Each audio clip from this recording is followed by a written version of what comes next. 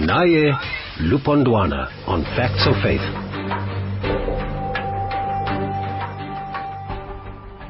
Good morning, welcome. You're listening to Facts of Faith.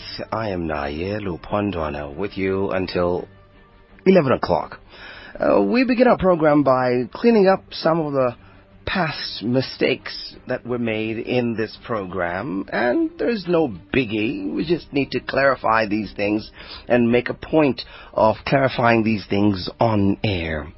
There had been some text messages sent to the program alleging or making allegations about Scripture, and we had some guests responding to some, but our guests never responded on air to this one. So, we're going to begin our conversation by clarifying this issue of 1 Kings chapter 11. If you have a Bible next to you, please turn to the book of 1 Kings chapter 11. And we're going to read only two texts there. We need to understand exactly what this person was suggesting, because the text message writer, BM, he signed his text message as BM. He alleged that the book in the Bible instructs that the Jews or somebody perpetuate apartheid against some group of people.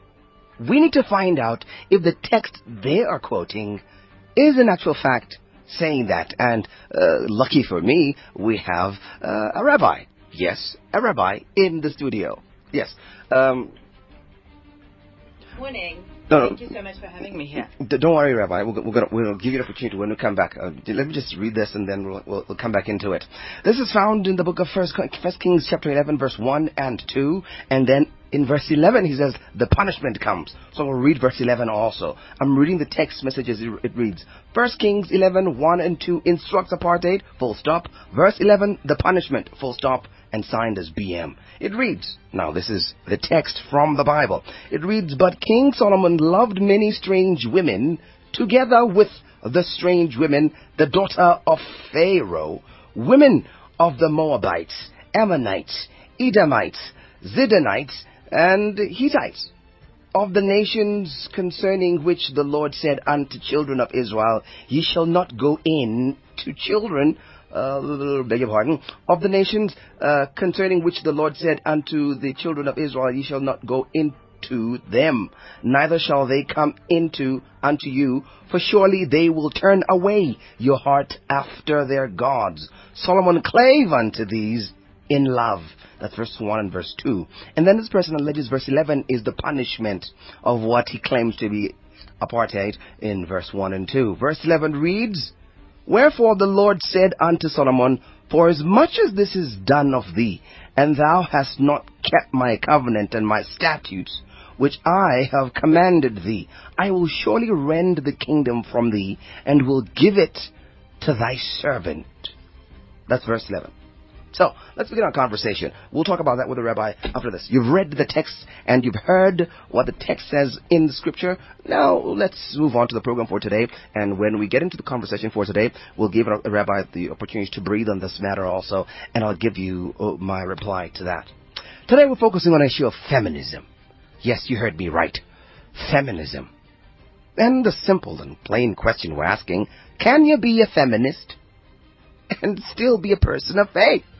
This is predicated on the theory that if we find so many times and all throughout Scripture that God focuses only on men and hardly ever on women, He gives injunctions of leadership and authority over men and hardly ever on women, is it ever possible that you can be a feminist and still believe in a God that believes in a masculine form of leadership?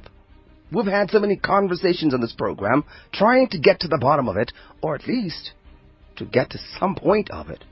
But we always get to the conclusion that, well, God did not elect and select men to be leaders alone. There were some women who led and so forth. And we always land on that very tasteless point. So we need to get to some detail. So we'll prod just a little bit, to get to some clarity on this issue. So first, we need to understand what exactly is feminism. Because when we speak, we tend to think that feminism is women empowerment. Is that what feminism is? Is feminism men are trash? Is that what feminism is? Or is it some form of equality? Because when I asked another colleague of mine, she said, well, if you believe in gender equality, then you're a feminist. I giggled within myself thinking, wow, such a plethora of definitions of the very same phenomenon. But we'll have our guests give us some clarity on this. That's our question. What can we come to the conclusion about this issue? Can you be a feminist within the religious context? Facts of Faith begins right now. You're listening to Facts of Faith on SAfm. The views and ideas expressed in this program are views expressly of the people sharing them and not of the anchor or that of this broadcaster. All persons, juristic or natural, are to be held responsible for their own representations offered on this program by their agents and not this corporation. Any and all consumption of our conversational substance is entirely at your own discretion. Please be advised that this program airs subject matter that has the potential to destabilize and challenge your intellectual equilibrium. If you are excitable, profound caution when consuming our subject matter is advised. Participation in this program is a voluntary enterprise and as such is expected to be considered and deliberated on. Kindly note that, just as the anchor is, all participants, guests and callers are encouraged to engage in this our freedom of expression and any of our civil liberties responsibly. Facts of Faith begins right now. All right, let me introduce you to our guests for this morning. Some who will give us some perspective, some insight, some understanding, some direction, some guidance on how to navigate our thoughts through this conversation of, can you be a feminist within the religious context? Well, giving us some insights from our, on the line is Christina Landman, Professor Christina Landman. For those who don't know, Professor Christina Landman is one of the guests that we always marvel at listening to her insights, at least from the theological perspective. Professor Landman is a professor of theology at the University of South Africa and an ordained pastor in the Uniting Reformed Church in South Africa. And Professor Landman, by the way, was the first woman to become a professor of theology at a South African university. So that's kudos for the good professor, because we are making strides in South Africa in recognizing the capacities and capabilities of human beings equally. Professor Landman, good morning to you, and thank you very much for agreeing to talk to us. Good morning. It's fine to be here. And also we do have right here with me Rabbi Julia Margolis, chairman of the South African Center for Religious Equality and Diversity. You call it sacred, right, Rabbi? Yes. And the third South African woman to be ordained as a rabbi, and the first to serve as a rabbi within the borders of the Republic. Rabbi Margolis, thank you very much for agreeing to talk to us. Thank you for having me. And also, we are scheduled to speak to Pearl Coupe. Now, Pastor or Reverend Coupe is an attorney and activist, international consultant, author, founder of Hebrew Midwives and Pearl Coupe Ministries, and she gives us some insights also from that perspective of having the Hebrew side and the Christian side amalgamated, and she's also an activist. Yes, you heard me right. So, as soon as we have Reverend Coupe, we will be joined by her. She's supposed to be talking to us also on this subject. We'll take a break and come back. Our question is, can you be a feminist and still be a religious person? Stand by. Naye Lupondwana on Facts of Faith. Welcome back, and thank you very much for sticking around. You're listening to Facts of Faith. It's supposed to be an hour long, but we're beginning now at 15 minutes after up to 10. So I'm going to ask all my guests to be as brief and succinct in their replies as possible. Let's begin with you, Rabbi. First and foremost, you heard the text message I read from last week. Would you like to comment on you? Okay, we'll let that slide. Let me give you the reply that I'm legally obliged to give as a person who's steering this conversation. The name of the conversation, or the show, is Facts of Faith. And we welcome anything that comes under the facade or the umbrella of fact, insofar as it can be predicated in evidence. If it can be based on some form of evidence, scriptural evidence, then we welcome it and will it thrive. But if you offer some scripture that alleges to be part of your evidential material for whatever you're alleging, we need to tally the two and make sure responsibly if it does actually say what you're alleging it says. As far as the book of 1 Kings 11, verse 1 and 2, you don't have to be a theologian to note that there is nothing about apartheid there. Let me say this again. Read it for yourself for South Africa. There is nothing about apartheid there. If anything, this is Jewry cautioned on preserving who and what they are, or else they will be punished by God.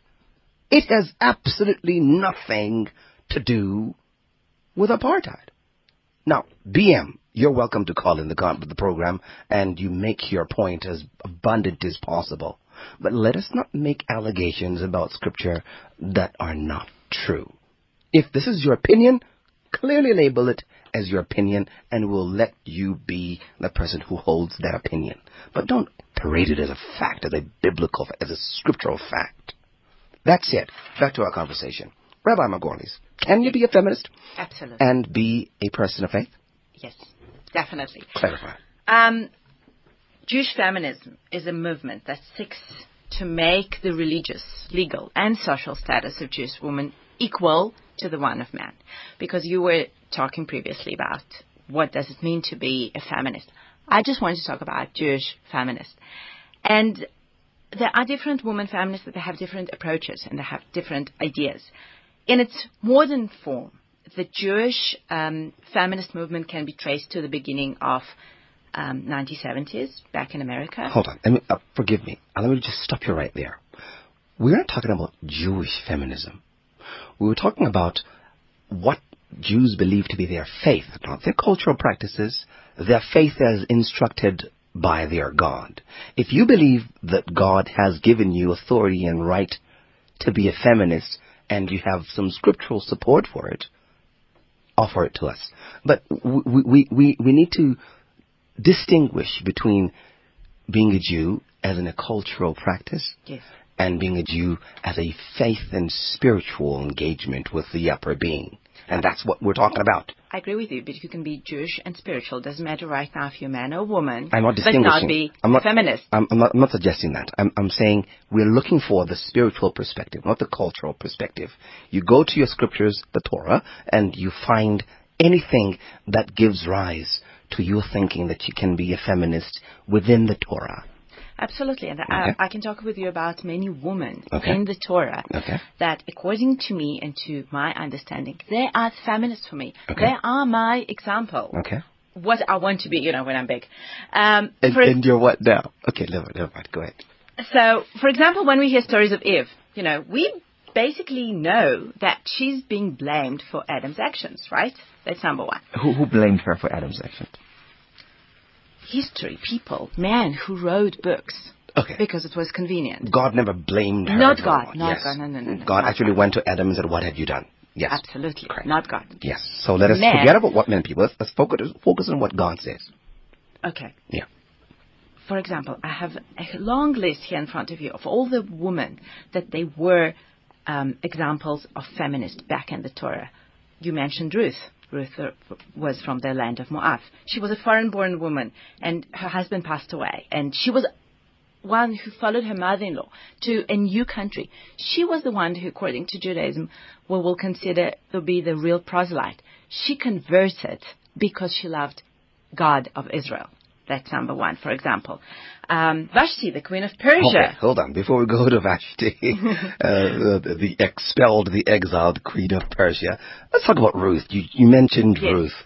Ruth was not a feminist. This is a woman who was married to this man, and this man died, and because this man died, and she loved Naomi, the mother-in-law, she decided, I'm going to stay with this woman. Then she was told, I can't bear children for you. Why are you staying with me? And then the famous quote, your people will be my people. Exactly. That's the famous one. And then she goes on, and she is somewhat, and I say this with all the respect ever possible, but it needs to be clinically put, she was somewhat prostituted to Boaz. Don't say that. She was sent by the mother to go to Boaz and sleep with Boaz. She was great-grandmother of King David. Let's not forget. I have no issue with that. But she was told by Naomi, go and sleep with Boaz. Go the way into you put his it, bed. it doesn't sound very nice. Isn't that what happened? I'm sorry, I think I need to come in here. You get the opportunity to, madam. Let's just give the rabbi an opportunity to breathe. She made an example but you are harassing the rabbi now, and I need to just come. Hold on. You will get your opportunity. Just let the rabbi have her chance. Go ahead, rabbi. I see it from different point of view. I see that she followed the matriarch. She followed Naomi. She could have said, my husband passed away, and I'm not interested to follow you. She could also do that. According to me, the strength to go with your mother-in-law to a different place, to be a prostitute if you want to call it that way. It's not what I'm saying. You use that word. I don't like that word. And to be with Boaz, because she understood the importance of that and the courage that she had. This is what I'm looking at. Okay. So you define courage of a woman as feminism. Also, absolutely. And it was 1,000 years ago, and still, if you want to stand and you want to say what is your opinion, and sometimes it might be not what other people say or think, you need to have courage. Let's read a definition of feminism. Not my definition, a general definition of feminism. One reads, an advocacy, that's feminism, right? The advocacy of women's rights on the ground of the equality of the sexes. Yes. Would that be a fair definition of feminism? Yes. What about that? The life of Ruth is the advocacy of women's rights on the grounds of equality of the sexes. Her choice, that she made her choice to go with Naomi. She could stay there. She didn't need to do that. She didn't need to go to Boaz. Again, what does that have to do with her being an activist or fighting for the equality of women when she chooses to stay with her mother-in-law? It was her equality. This is what she wanted. I believe that's my opinion. Okay. That the spirit that she wanted to bring, what she would want to say to her future children. Okay, so I believe that Ruth was very smart. I believe that she was innovative. She was courageous, as I said. And I'm sure that 1,000 years ago, like today, it's not very easy to be a single woman living in those times. Okay. Did you research the definition of feminism? I will be honest with you, I did not go and Googled it. Okay. No, I did not. Okay. Do you have a dictionary definition? No, but I can tell you what my belief of feminism is. Okay. Is that all right. No problem. That's what we're inviting you to do. Yes. To give us your perspective. All right. Professor Landman, you wanted to jump in. Now, I want to come in on this, on the definition of feminism and on Ruth. I'm afraid that when people use the word feminism, they use it in the sense of anti-man, and that is not. And I think that the rabbi made that very clear. But that's not what we're talking about, Professor Landman. We read the definition, the dictionary definition. We're Thank talking you, about Professor. We're on the same page. We're focusing on what the dictionary says, and that's okay, what we're... Now, let me just give me a chance. Feminism is, to begin with, a term we hardly use anymore in theology for two reasons. The one is it's a Western term, and we here in Africa, we had a circle of African women theologians established in 1989 that sort of encompasses 400 women in Africa with doctorates, masters or doctorates in theology, and they don't use the word feminism at all. They use the word, the terminology African women theologies. And the Western women even don't use feminism anymore because they've moved post-feminism. And post-feminism means that you don't see women as victims, women in the Bible as victims, or women today as victims, but as moral agents. And then, of course, Eve, that was mentioned by the rabbi, comes into play. She's no longer the person that, the baddie who dumped everybody into... Allow me to interject there, Professor Landman. Could you offer us a definition of feminism? Our question is about feminism. Well, feminism is an old-fashioned term that rested on two assumptions. The one is essentialism, which means that it was thought that men are essentially different from women. And then when there's equality, when we talk about equality, then we would say that women, being different from men, are equal to them. But in a sense, in the minds of people on the ground, it became an anti-man definition, and it's not. I need you to, Professor, we're ending a conversation at 11, so we need to cut to the chase. I need you to get to the nub of your definition. How do you correctly define feminism? I'm not going to repeat myself. I don't use the term feminist. It's old-fashioned. Nobody uses it anymore. But we are using, that's the predicate of our conversation there, Professor Landman. We talk about women's theologies. And women's theologies are based on certain assumptions. And these assumptions are that we read the Bible from a cultural hermeneutic point of view. That means that we see that there are certain cultural aspects in the Bible that sort of define women, but which is not essential to the message, the core message of the Bible. For instance, Ruth, she does some cultural... Professor Landman, with respect, you're skirting the issue. You're running away from the issue. We invited you to come and talk to us about the very question we're asking right now. Can you be a feminist? You never said to my producer you won't be able to talk about feminism. Our conversation is about feminism. That's really strange things to say, sir. The question is, can you be a feminist Correct. in the church? And the point is, I say I can be a woman theologian in the church. And I cannot be a feminist because that's not a word we use anymore. I can be a woman theologian, and these are the tenets on which women's theologies and African women's theologies are based, and that I can talk about. Otherwise, if you think I should go, I would gladly do that. But to say feminism is, when you use the feminism, immediately people think about anti-man, and we want to undermine that. That is why we don't use the term anymore. We use the term women's theologies. And that is very, very relevant, And as I say, about 10 years ago, I gave a lecture on from feminist theology to women's theologies. So the term is already 10 years. It's passé. We don't use it. And therefore, if you want to know if one can be a women's theologian in the church or in religion, it's very relevant, and I can tell you what. Let me explain what we're talking about, Professor Landman.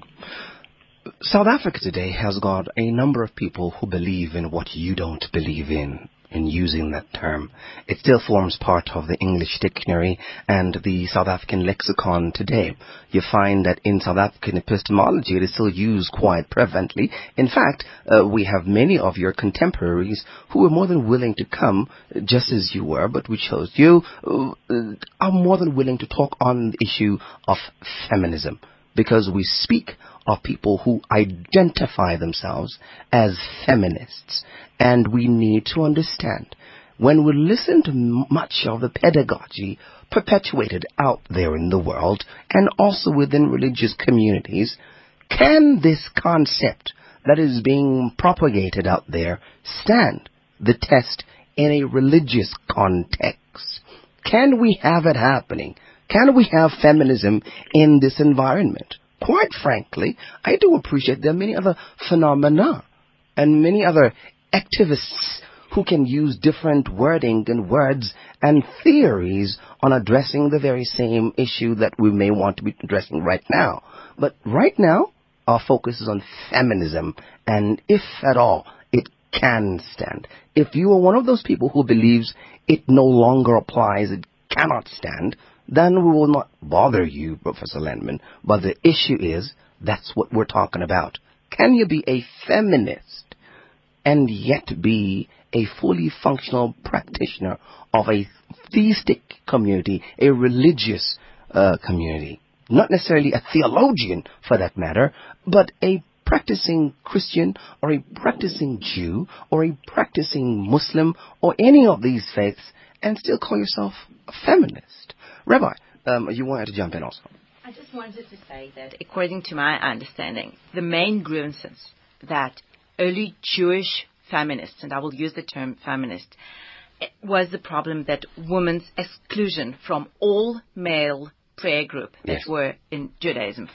Woman's exception from positive time-bound mitzvot. Mitzvot meaning to the 613 commandments that given in the Torah at Mount Sinai, and the 7 rabbinic commandments that they were instituted later. So it brings us total to 620.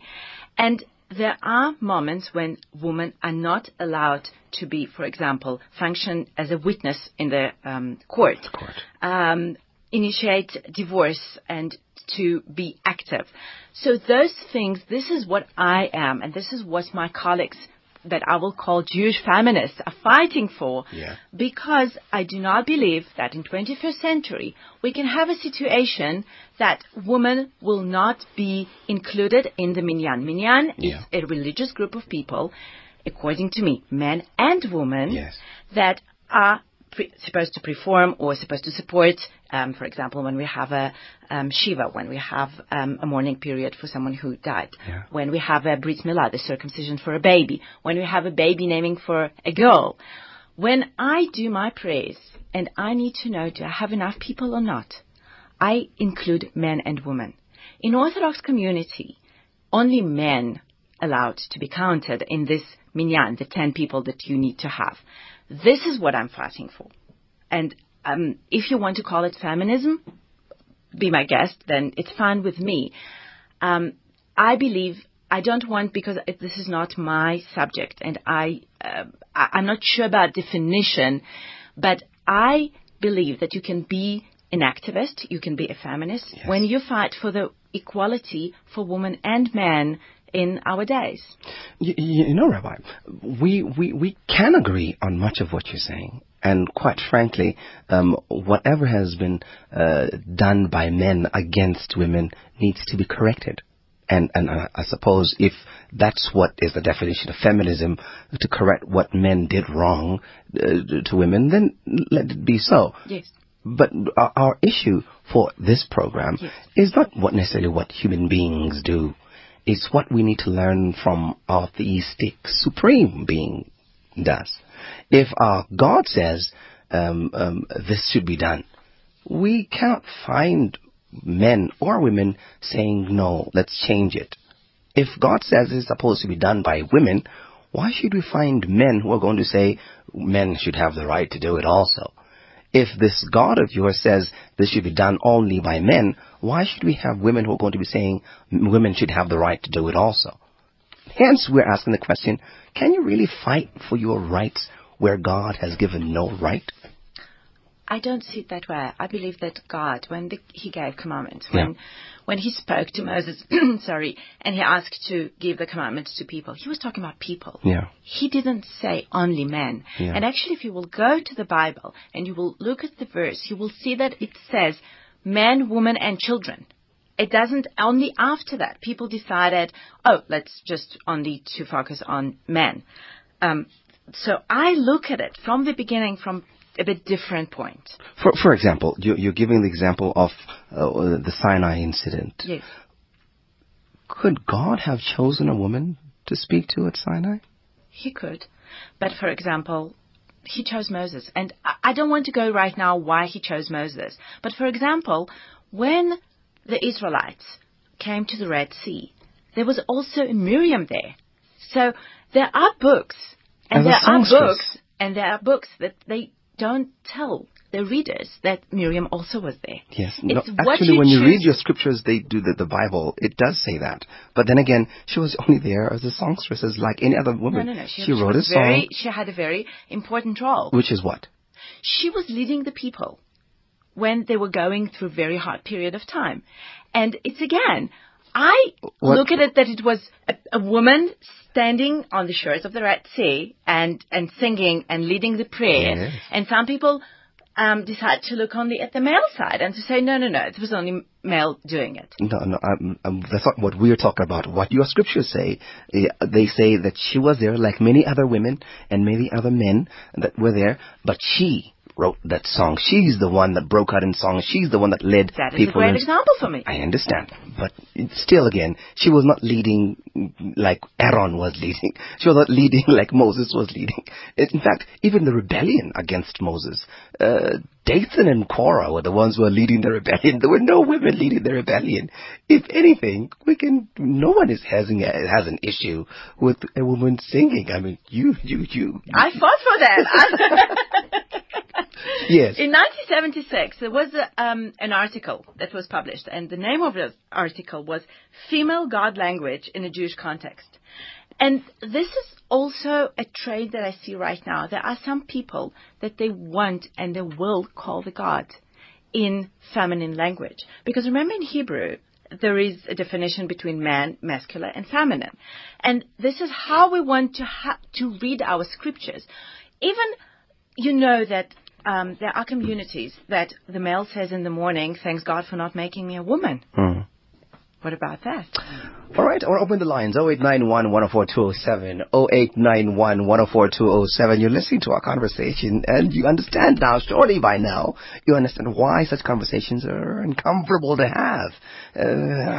0891-104-207, 0891-104-207. From your perspective as a South African, perhaps you're a feminist out there. You're one of the people who call themselves feminists, and you believe in feminism. If you are a feminist and you believe in feminism, call in, and perhaps you're part of a religious community. Share with us your opinion, how it is that you're functioning within your religious community. Can you really share with us some text that supports your practice as a feminist and also a religious practitioner, in whatever faith that you believe? School us, educate us, help us understand. And I'm hoping if it's your opinion, you'll clearly label this as your opinion. And if it's a matter of fact, then you can share it with us as a fact and give us your evidence that gives you the opinion that it is a fact. 0891-104-207, and send your text messages to 40938. 40938. Each text message will cost you $150. Naye Lupondwana on Facts of Faith. All right, let's go back to our other guest, Professor Landman, Professor Christina Landman, give us some perspective on the question we're asking. Can you be a feminist within the religious context? So, Professor Landman, you were saying that you can? Yes, what I was saying was, what doesn't seem to have been heard, is that what you call feminism is what we call today African women theologies, point one, and because it's a local term, and the second one is if we talk about feminism, we talk about post-feminism. And the reason why we have moved away from that initial term is because it is seen as anti-man, and not so what we're doing today. What women theologians do is they read the Bible from a cultural hermeneutics point of view. They see what is cultural in the Bible and what is part of the essential message of equality and justice, which we believe in, the Bible propagates. And that is what we want to enhance. We don't see women as victims anymore. We see them as moral agents, and how they should be encouraged, and how the text in the Bible, the stories of the women, are used as intertext to encourage women to become moral agents and to fight for justice. So let me see if I understand you well, Professor Landman. You're saying it is the same thing. It's just that you call it women's theologies and I call it feminism. Is that what you're saying? Yes, I say what you call is what we call, but we have moved away from the harsh feminist standpoint theory, as you seem to interpret it. Yes. We have moved away from that because we don't isolate women in the Bible and say they are the new heroes. We see women in partnership. We see women in leadership. Those are the emphasis we are doing now, which is moving away from the initial feminist standpoint theory. I understand, Professor Landman. And I suspect perhaps then we did really have a wrong guest for our conversation, because we are interested in talking to those who still today have not moved on from that standpoint. We're still interested in talking to those people who still hold that view that feminism, as it was propagated by the women feminists, of the pioneers of feminism, then that's who we wanted to talk to. People who still hold those theories as true in fact. and that's why we were at odds at the beginning. But we will continue with your perspective, the feminism 2.0. The revised standard version of feminism. When you speak of feminism right now, you're saying women are not victims. Can we go into scripture and find that women have been given equality with men? So let me just come back to the feminist issue very quickly, because we can't talk about definitions the whole day. The point is, part of being free, part is renaming yourself. And black people have decided to rename themselves. They don't want to be called by certain names, and rightfully so. And women don't want to be called by certain names anymore.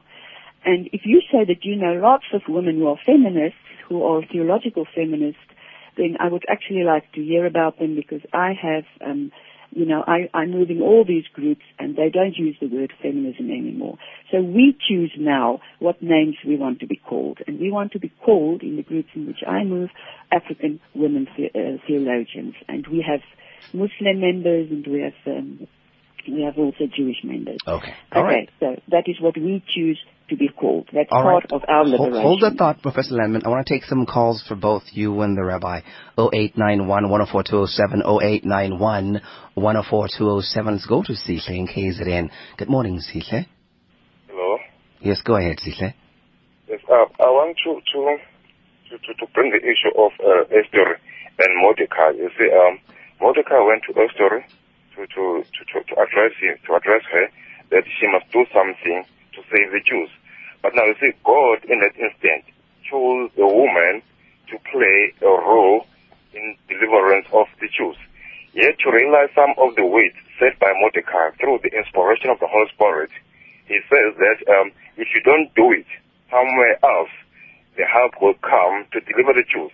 Now you see, Esther took the responsibility in playing the role towards the deliverance of the Jews. So now the God that time chose the woman, as much as God that time chose Moses.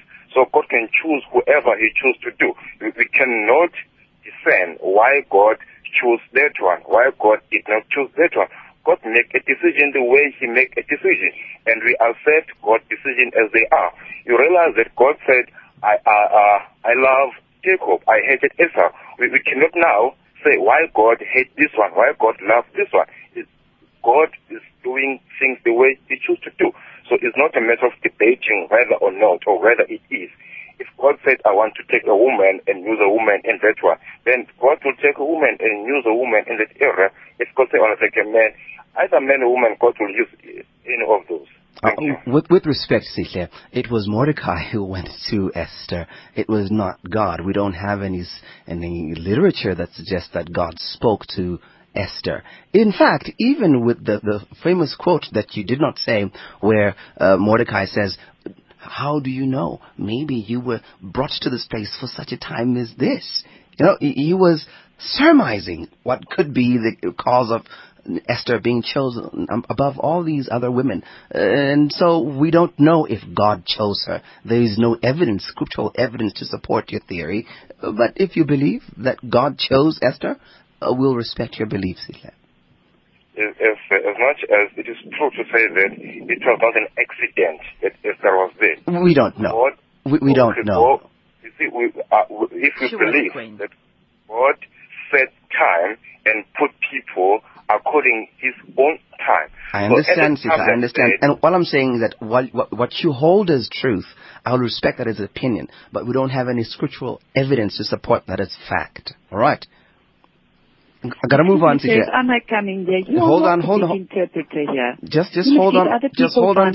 Professor Landman. You are not the interpreter here. Professor Landman. You are not the theologian. Please. All right, Professor Landman. Let's move on to Masejo. Masejo is in Cape Town. Good morning, Masejo. Hi, Naye. Hi. Hi. So, I just wanted to say it's been a very difficult conversation to listen to, because I think your question was also very, very sort of rigid and acontextual, right? And I think we were also sort of robbed of an opportunity to unpack what feminism really is. You know, you gave it a very simplistic meaning to say that, no, feminism is simply about, you know, the equality, is simply about the equality of the sexes. When in actual fact, you know, you've got to look at the origins of feminism. You've got to look at things like the fact that feminism didn't just emerge as feminism. There was first wave feminism, there was second wave feminism, and then there was third wave feminism, right? And then you also had to, I think we also needed to have a discussion about the fact that feminism in its traditional understanding and conceptualization is something that responded very much to European women's experiences, right?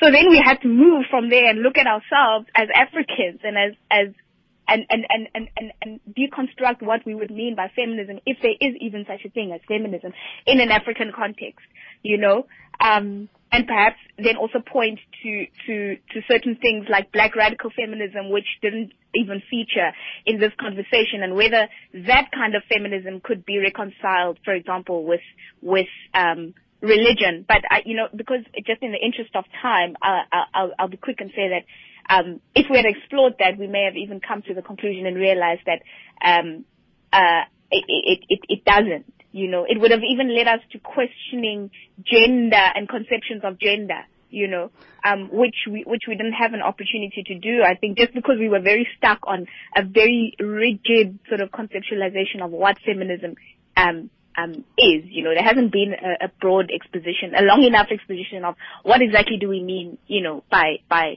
feminism and its origins. Unfortunately, when we invite our guests here, we invite our guests as subject matter experts, where they're supposed to be offering us all these answers, and when we run short of those answers, we only have the English dictionary, for example, to give us the words, the definition of the words. Although and it was not my rigid definition. No, I think you didn't give the professor, because at some point the professor had actually alluded to you know, African women and feminism, but of course she didn't have a chance to really to develop what she was saying. Actually, she did have the chance, and she avoided the concept of feminism. She said she no longer talk about that. We were listening, and yes. I don't think she had a chance to develop that. Yes, yes. But yeah, I'm just saying there's a lot more to this concept, you know, that we didn't have an opportunity to really unpack, you know. Indeed, and I suppose we'll probably always run short of that opportunity when we cannot get to the issues. If we're going to be skirting the issues and not getting to the issues, then we'll always have that deficiency of information. But I can appreciate what you're saying, and hopefully with the remaining 12 minutes we can see if we can get some information from our guests. All right? Okay. Thank you very much. Bye-bye. All right. I'm going to read some text messages also for you. We're going to take a break for now, and then when we come back from the break, we'll come back and read your text messages and give our guests the opportunity to breathe on the matter. Remember, the question still stands. Can you be a feminist within the religious context? All right, I'm going to have the rabbi breathe on this matter. You've heard the callers. First and foremost, your reply to the callers? I agree with some of the callers that it's a very, very sensitive and difficult subject. I believe that you do need to look at the idea of feminism according to different religions. And perhaps an idea to do a series of lectures or series of talks here on your talk show, because it would be interesting, because I can see there is a Quran on the table, to bring someone from Islam, because there is feminism in Islam, exactly as there is feminism in Judaism and in Christianity.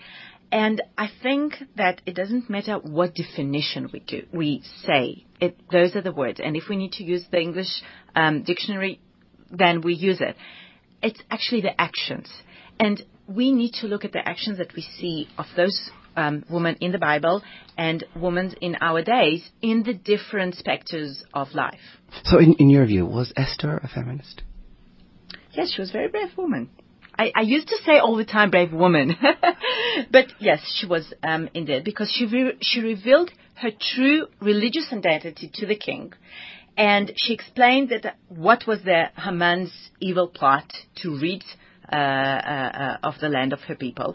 And the king was angry. And who knows what he would be ordering to do with her. Remember that he did say to Haman, and this is why when there is a service in the synagogues during the festival of Purim, every time when there is this evil word of Haman is, the kids and the grown-ups, they need to do all the noise that they can make and to do boo and, just to show how bad it was.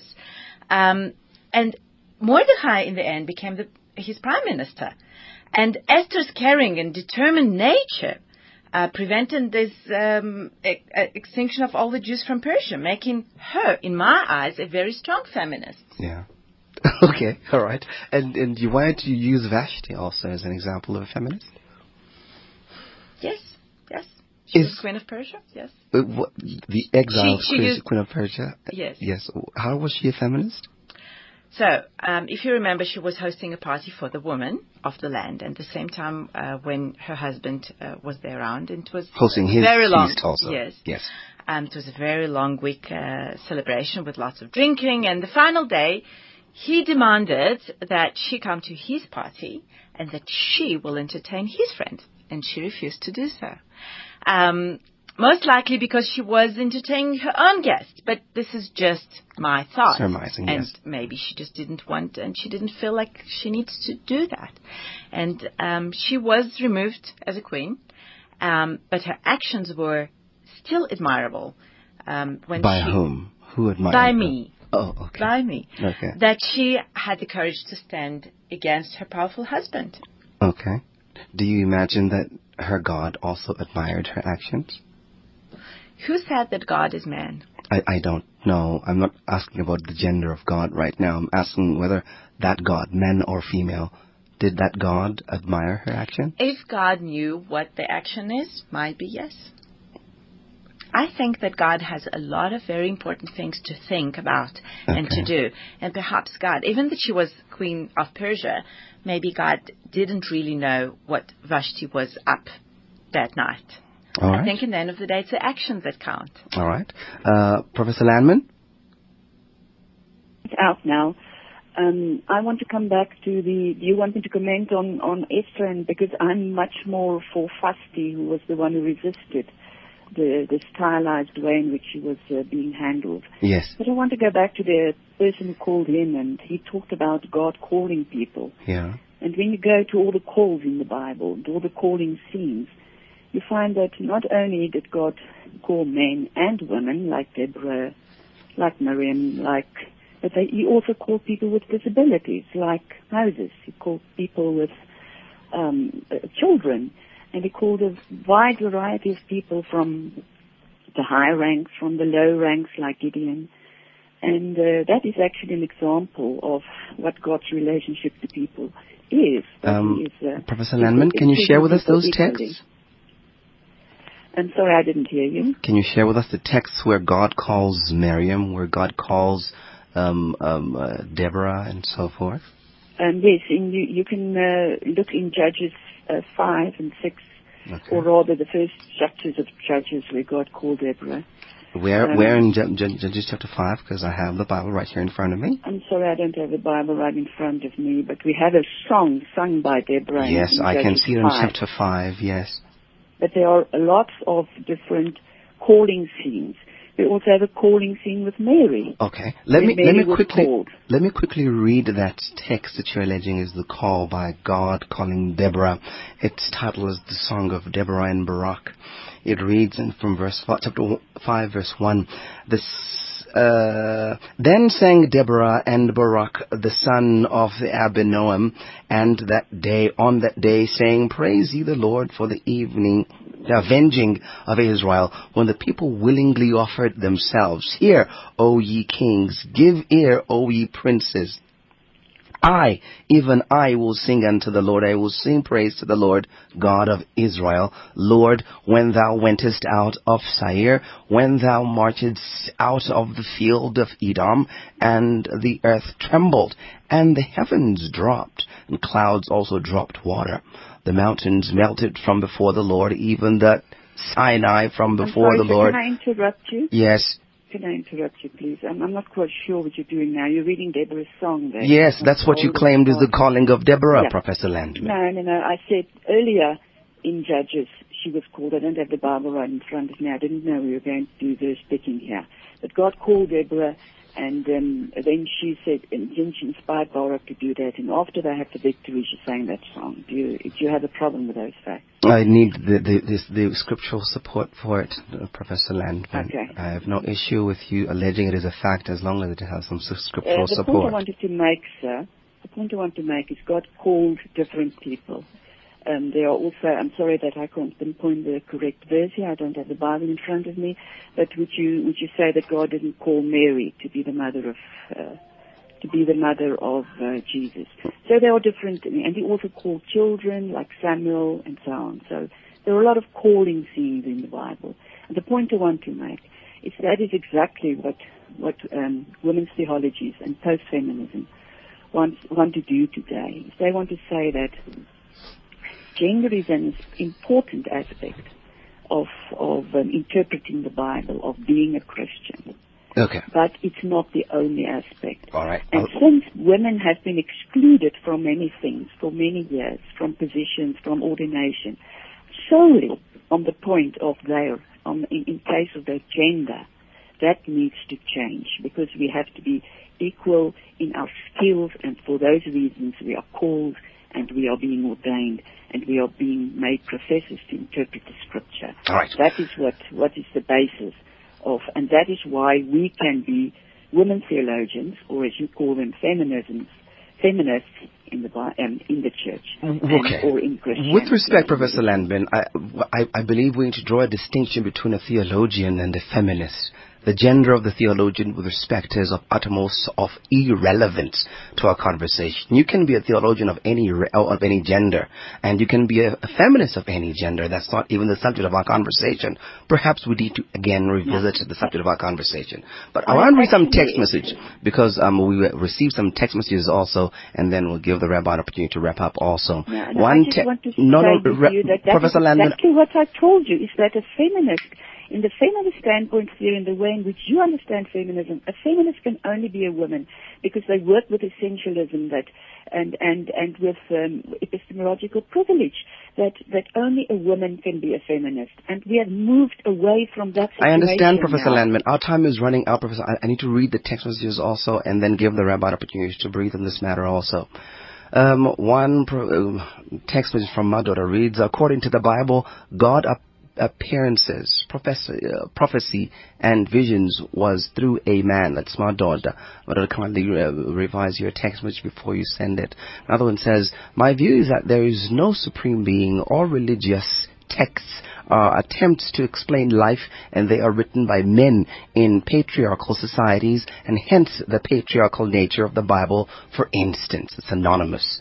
Please sign your text message anonymous. Another one says, Lupondwana, please try to keep an open mind. We have an opportunity to learn from the professor. As a man, it is valuable for me to understand these matters. Also bear in mind, as men, we need to listen about how women describe themselves. Let's go on David's. Another one says, you may not fashion the Almighty to what suits your narrative. You spewed up to support women's worldly dreams and desires. You want your own glory in place of God's order. Okay, that one was not assigned. Okay, I'm going to leave our conversation right there. We'll read some of the text messages next week.